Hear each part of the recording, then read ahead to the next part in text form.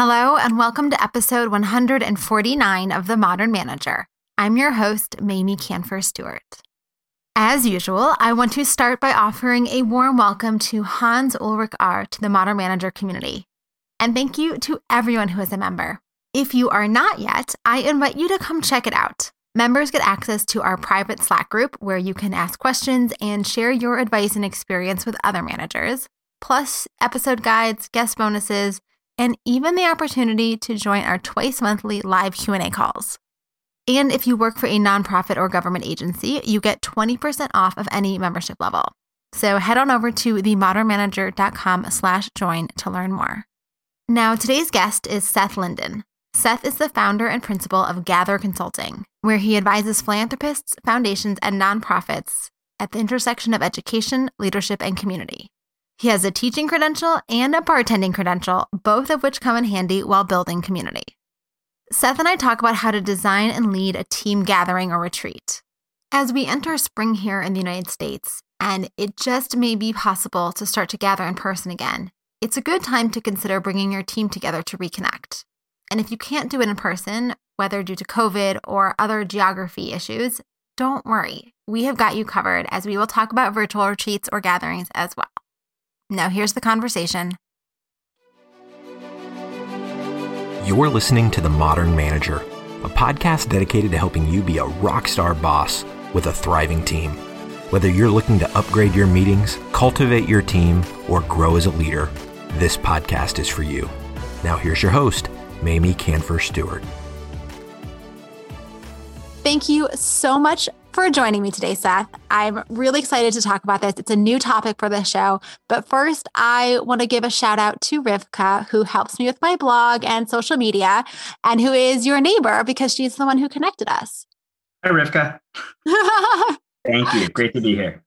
All right. So a lot of people are hoping that the end of the pandemic is near and our need for social distancing can start to go away. And we're all really excited to be back together with our colleagues in person, even if that doesn't mean that we're going to be fully back in the office. Maybe we continue with some flexible work stuff, but at least we get to be with people again. And I remember the old days where teams would go off site for a day or two and do team building or strategy work and have these kind of intense set of hours together to just focus on the work without distractions of the office or sometimes distractions of even home life. So for managers and leaders who are now thinking about what is the role and how do we start to do these offsites or retreats again? And I'm curious, as we start to be together in person, or, if you have to do this virtually because your team is geographically dispersed or because you have people who are still high risk, for whatever reason, if we're thinking about how do we come back together in these ways through kind of intense time, whether that's, again, virtually or in person, how do we start to do that? It's a big question. How do we start to do that as managers who are trying to bring ourselves back together? And what do you see as the importance of having that kind of time together in that way? Yeah, great question. Thanks, Mamie. I think the first thing that I think about when designing retreats or gatherings is what's the purpose? And I'm influenced a lot by Priya Parker and her book, The Art of Gathering. And she starts everything with that question, like, why are we here? And I think whether this is a pandemic retreat or an in-person retreat, that question should be paramount to any manager or leader or leaders convening folks. So I'd say start with a purpose for one. Just a couple other influencers that help kind of frame why we get together is Casper ter Kuile and his book, The Power of Ritual. I think another reason, another powerful way that we come together is through ritual work. So he talks a lot about, it doesn't matter the what, but just the continuity and the repetition of certain work. And so building certain muscles, and that could be around your monthly meetings, your quarterly retreats, your annual offsite. I think it's really important, and that builds community and it builds culture and it builds trust in the people you're working with. And finally, a more recent influencer is Adrienne Maree Brown and her book, Emergent Strategy. And the thesis in my mind from her book is that everything is all about critical connections. It's less important that the leaders, the organizations those are important, but what's more important are the connections between leaders and the connections between individuals.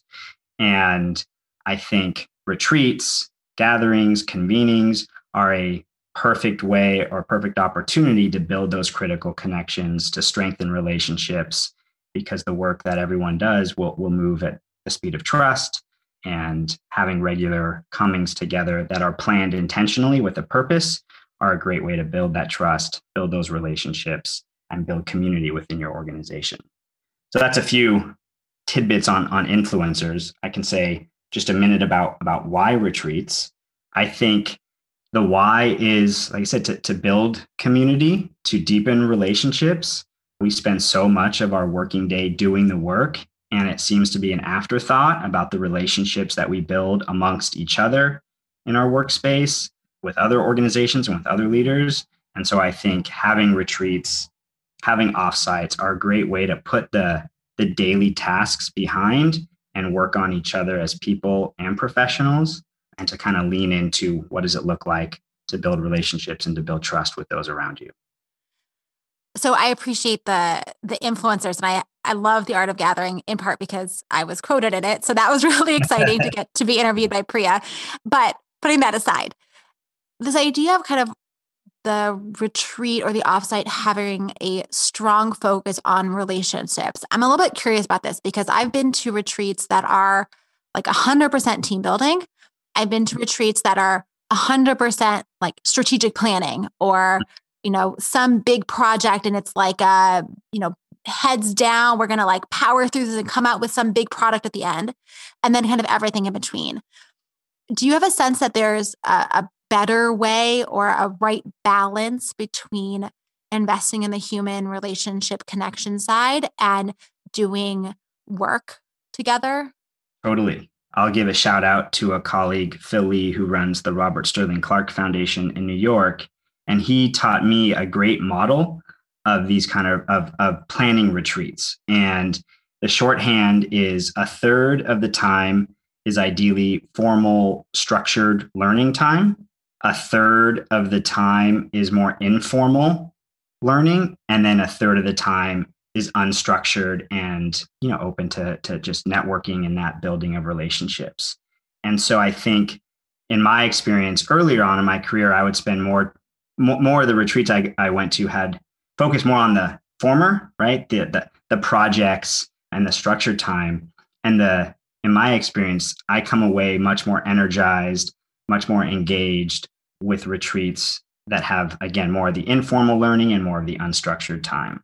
And I would say and one way to do that I learned, again, from planning a retreat a couple of years ago in New York, was how to create the agenda. The agenda should not be created by those running it or by the facilitators. It should be ideally as much of a co-creative process as possible. And by that, I mean, so be inclusive in who you're inviting, but also in what they want to learn. Be curious and intentional about asking the folks there, what do they want to get out of the retreat? Again, I think a lot of wellness activities and time for folks to just, be in their bodies, move their bodies instead of sitting, whether you're sitting in front of a computer or sitting in a conference room. We need to have more embodied movement in our retreats. And the last thing I would just say, just briefly around this, is we've learned that the experts are already in the room, that there's a wealth of knowledge and experience with, if it's a board retreat or a staff retreat or whoever's there. And so to lean on those people you've already invited to be the experts and to share their stories and their experience around whatever project or purpose that you have has been helpful in my experience. Yeah, I love that idea of incorporating your team members or your participants into the agenda design and talking with them about what do they see as the goals and what kind of activities do they want to do. And it makes such a difference when everyone feels like they've contributed, as opposed to they're showing up because their boss said, we're going to spend 3 days doing this stuff. And you're like, really? I got to go do that. So what are some of the other things that managers should think about as they are preparing to design or plan the agenda for a retreat like this? Yeah. So I think one of the values that I try to incorporate, and that when I go to other conferences or retreats that are done well, is the vulnerability that is shown at the outset and ideally throughout. And so if leaders, managers, as they're creating this, how to set a tone of vulnerability, how to set a tone of allowing people to be courageous with their questions, with their sharing, setting a safe space. And I would even say more of a brave space, that it's okay to be challenged and pushed, but to do it in a place of compassion and love. I think values of just being curious and being humble, stepping into these spaces as leaders, not having all the answers, but knowing that we are going to lean into each other to help find those answers. And then finally, being accountable and taking responsibility for whatever comes out of that retreat. And I think that can be the hardest part, speaking personally, is what to do after a great 2 or 3 day gathering. And there's a lot of energy. There's relationships have been strengthened, new ideas, new connections. Where do we go from there? One thought is we've done this practice of assigning accountability buddies. So folks can check in 3 months later, 6 months later in how, what have they done since the retreat? What actions have they taken? Did they follow through on any of the intentions that they set at the beginning of the retreat? I should say that's another great way, I think, to set and to model a good gathering, is to set intentions individually and collectively at the beginning. And the last thing I would just say around this is just making sure that there's equity of voice. I think setting that as a value at the outset of the gathering is really important, to make sure that folks who tend to talk a lot try to hold back, and those who are a little quieter get an opportunity to step in.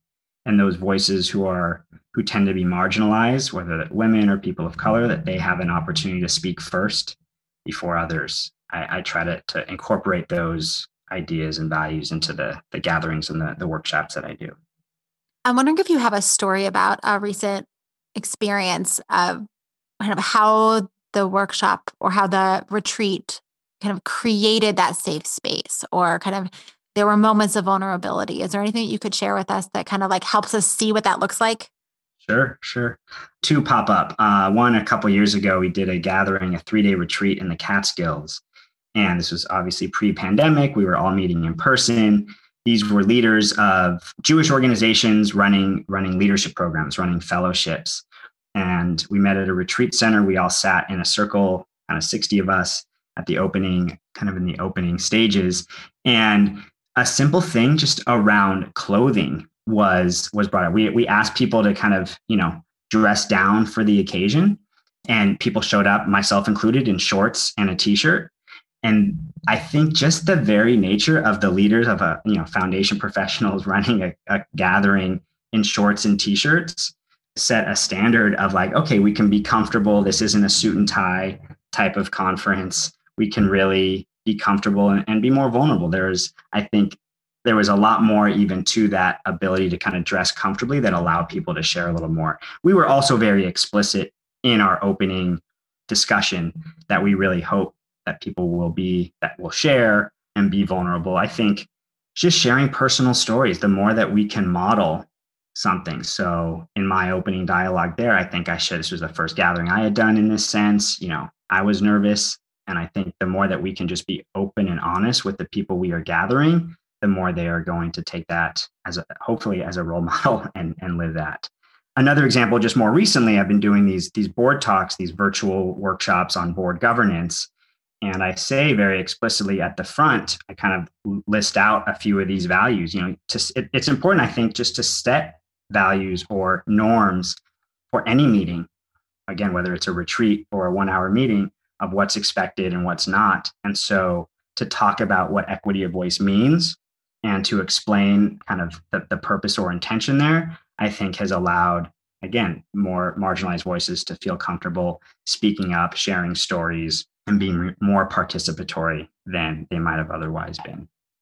Yeah, I love this first story that you shared about the clothing. And it's so true that we take so many signals from the environment in the space. So when you're having your offsite and you're sitting around the sofas in a lounge, it feels super different than sitting around a boardroom table wearing suits and ties. Like it really does have an impact in the emotional tone and how people feel comfortable sharing more personally, more vulnerably. I mean, I've seen this happen as well. And it really is powerful. And as you're planning retreats or offsites or anything, thinking critically about the space Mm-hmm. is so important. I Mm-hmm. know for many teams, like you don't get a whole lot of choices. There's budgetary implications. But if you can think about what kind of environment is going to create the atmosphere that I want, you're going to just make your own job once you get there a whole lot easier. Yes. There's a lot of intention. Yeah. Like you said, put in the place, thinking, do you want something outdoors in nature? I think that also tends to lighten the mood and get people thinking more expansively. We've had retreats where part of actually this gathering in New York, where we took walks and had walking workshops. I think there's something about thinking and talking while you're walking that becomes more generative. You're more creative. You're more expansive. You're freer to share things that maybe you wouldn't have shared sitting in your chair. And I'd say just to then one other story of a recent gathering. Now this is all virtual, a 24-hour virtual gathering put together by about 60 educators and organizers and activists. We made, I'll tell you actually something that worked well and something that didn't work well as a little show of vulnerability. Something that worked well was making sure that, again, it was very participatory, that while the idea came from a couple and myself and a colleague, the presenters, the workshop facilitators were all people from the group, and giving them an opportunity to teach, to co-facilitate these learning sessions or the actual sessions on everything from education to philanthropy to racial justice. Again, the experts were in the room teaching. And I think a place where I actually messed up was at the very beginning of this gathering, introducing folks or explaining kind of why we were there. I should have actually let the fellows introduce themselves. And these were fellows from across a diversity of race, religion, age, and class. And yet I neglected to do that. And instead, it was me and my colleague, two white Jewish men, kind of talking for the first 10 minutes. And if I were to wind back the clock, I would have definitely lifted up more voices of color at the very beginning of that gathering. That's such good lessons for all of us, right? Like sometimes we think that we need to over facilitate because we're in charge or we're the planner, or we need to start things off on the right foot. And really, we can very quickly. I mean, I would expect you to say like the first hour was me and my colleague talking. You said 10 minutes, so but very quickly, like we can actually move out of our command and control. We're the one in charge here to open, engaging, everybody's participating space. Yes. And 10 minutes can seem like an hour when you're sitting on a Zoom call sometimes. So true. So let's talk about virtual retreats for a second, because, as much as I hope that we're all going to be in person together very soon, that, isn't the case. And my team for a long time, and even now actually, is all remote all the time. So it's just not always possible that we can get together in person somewhere. So are there things that you've seen work well, or suggestions that you have if you want to replicate that kind of day off site, the like things that people can do to create similar kinds of experiences or feelings or outcomes? Yeah, sure. So I sit on a couple boards and work with folks who sit on boards themselves. And so I hear one thing that has been helpful as we kind of dredge on in these board meetings, in these multi-hour, multi-day board meetings online, is to set up a time like the night before or the day before of a purely social connection, happy hour, coffee, whatever it is, that is distinct from the actual virtual meeting, board meeting or retreat. So again, just having a space to just purely connect, get to know one another, have a couple, gently facilitated icebreakers, I think works really well. A more nuanced approach, you could take a similar kind of, we're not going to talk about the board business, but we also want to actually build deeper relationships and get more vulnerable. And so there have been some great icebreakers, some great questions. I was on a retreat at the Jewish Funders Network conference most recently, where there are some great questions around what does it mean to feel humble? Who do we look to for humility? When in our lives have we not been as humble as we would have liked to be? And so there's a whole host of questions. You can pick what you want to talk about that really invites people into, again, a more open, vulnerable space that has nothing to do with the business at hand, but will help the business be done more effectively because people trust and are engaged more in one another or with one another. Yeah, I love this separate social time, like separating out almost in the same way that you just started by describing, like a third of your time can be structured and productive. A third of your time can be a little less structured and more organic. And then a third of the time should be completely unstructured. And I feel like this is like the great unstructured, like, let's get together, let's open a bottle of wine virtually and just have time to talk, especially if you're talking about a team who generally knows each other. And you really just need some time to catch up. And it was fun. We were at the same conference, same virtual conference. And one of the activities that we did that I thought was super fun was having everybody hold their phone up to the camera. And so you took your turn and you got to put your picture up there, and there was a question, a prompt. So you had to find a picture in your phone that related to the prompt. And then you held it up to the camera so everyone could see your picture. Now, I think most teams are a little more tech savvy than that group. So there are probably other ways that we could share pictures, but it was a super fun way to be like, show a picture and then talk about why you chose that picture. And then we did another activity. Sorry, I'm going to keep going here. We did another activity that I thought was really fun, which was a yes or no question activity. And if the answer was yes for you, you left your camera on. And if the answer was no, you put your thumb over your camera. And that was really fun. I asked my group, because I was facilitating, did you get a pet during COVID? And I was expecting like everyone's cameras to be on. Everybody I know got a pet during COVID. And it was actually ended up being only me and one other person. And so we had, it was fun to kind of see as the group. And then we all kind of chatted for a few minutes about why people got pets, whose kids still wanted a pet, but they were not giving in. And it just creates a really fun, light way of having a somewhat facilitated, but not overly facilitated conversation. Yes. Love that. Love that. I was going to say one other creative digital kind of conversation or digital activity at the end of this same conference. It was done by IDEO, I think, and it was a project called Creative Tensions. And you create a little profile, and this is if you're doing something with like 200 people. So a lot of folks on the screen, and you have a little avatar, and they ask questions that have an extreme answer either way.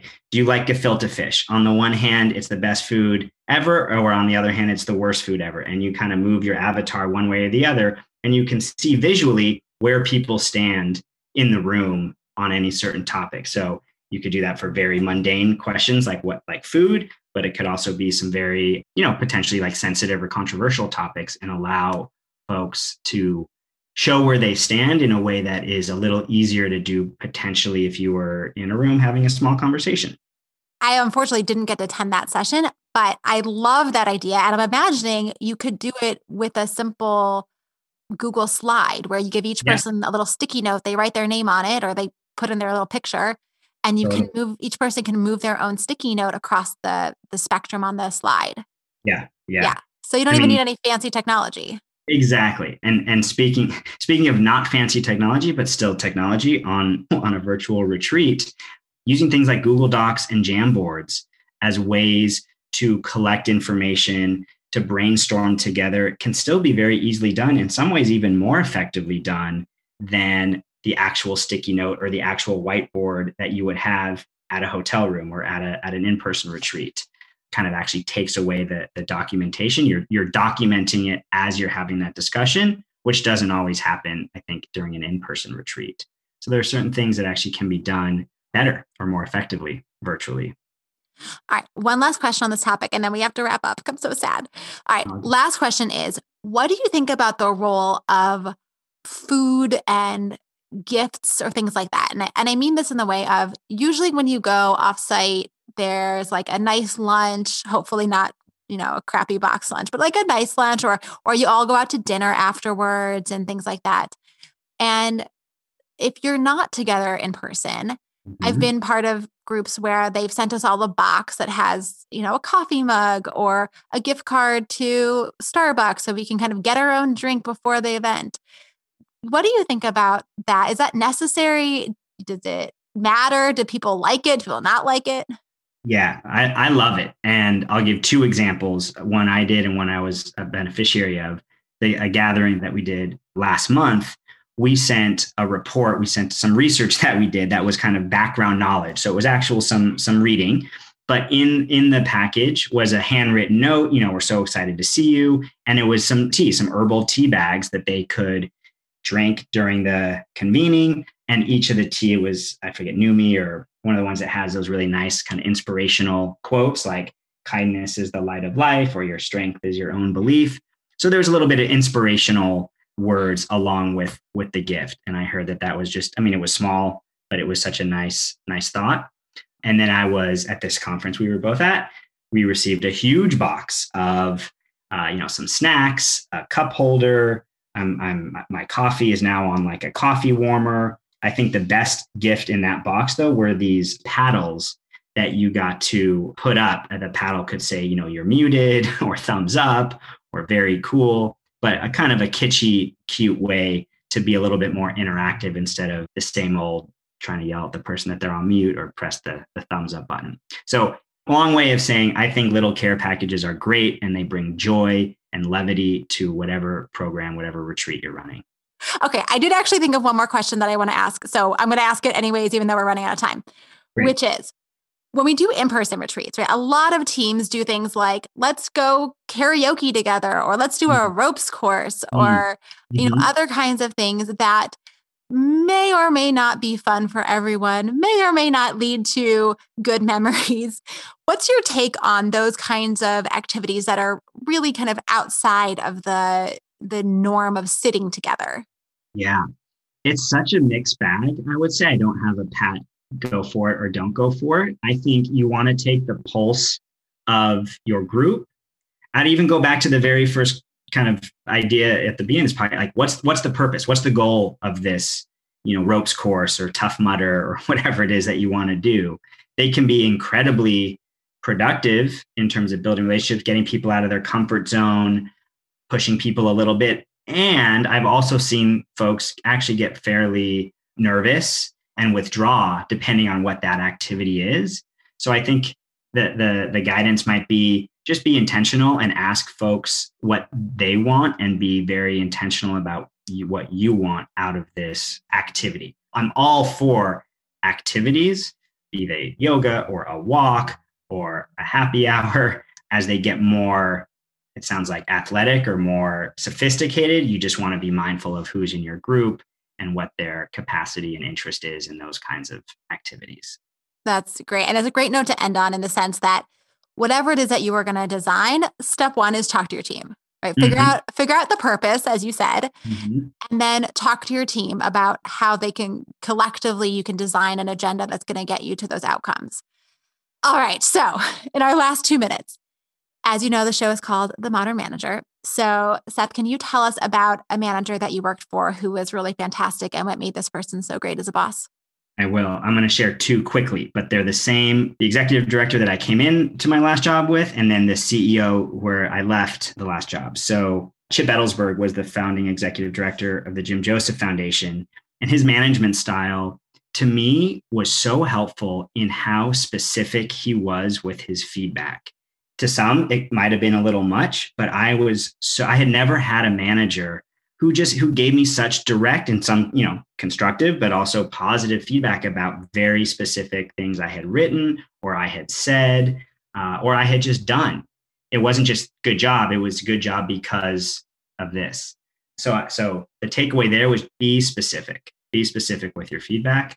And then Barry Feinstone, who was the CEO when I left, he kind of came in about a year into my job there. Barry and Chip were very different. Barry was more kind of hands-off, and the trust that he would place in his staff was remarkable. He was more of the kind of trust and verify kind of manager, where giving me a long leash, specifically with this retreat in the Catskills, would love to hear updates, but was only there to support and give me kind of kudos during and then afterwards. The warmth that I got from him was like a father. It was a very, very kind and trusting and supportive environment. So even though how different they were, the very specific feedback and the kind of hands-off, I trust you, have both influenced my work as a manager.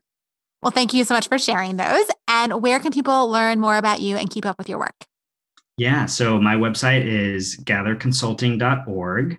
We have quarterly conversations that we post. And if you want to email me at seth@gatherconsulting.org, I'm happy to put you on our newsletter.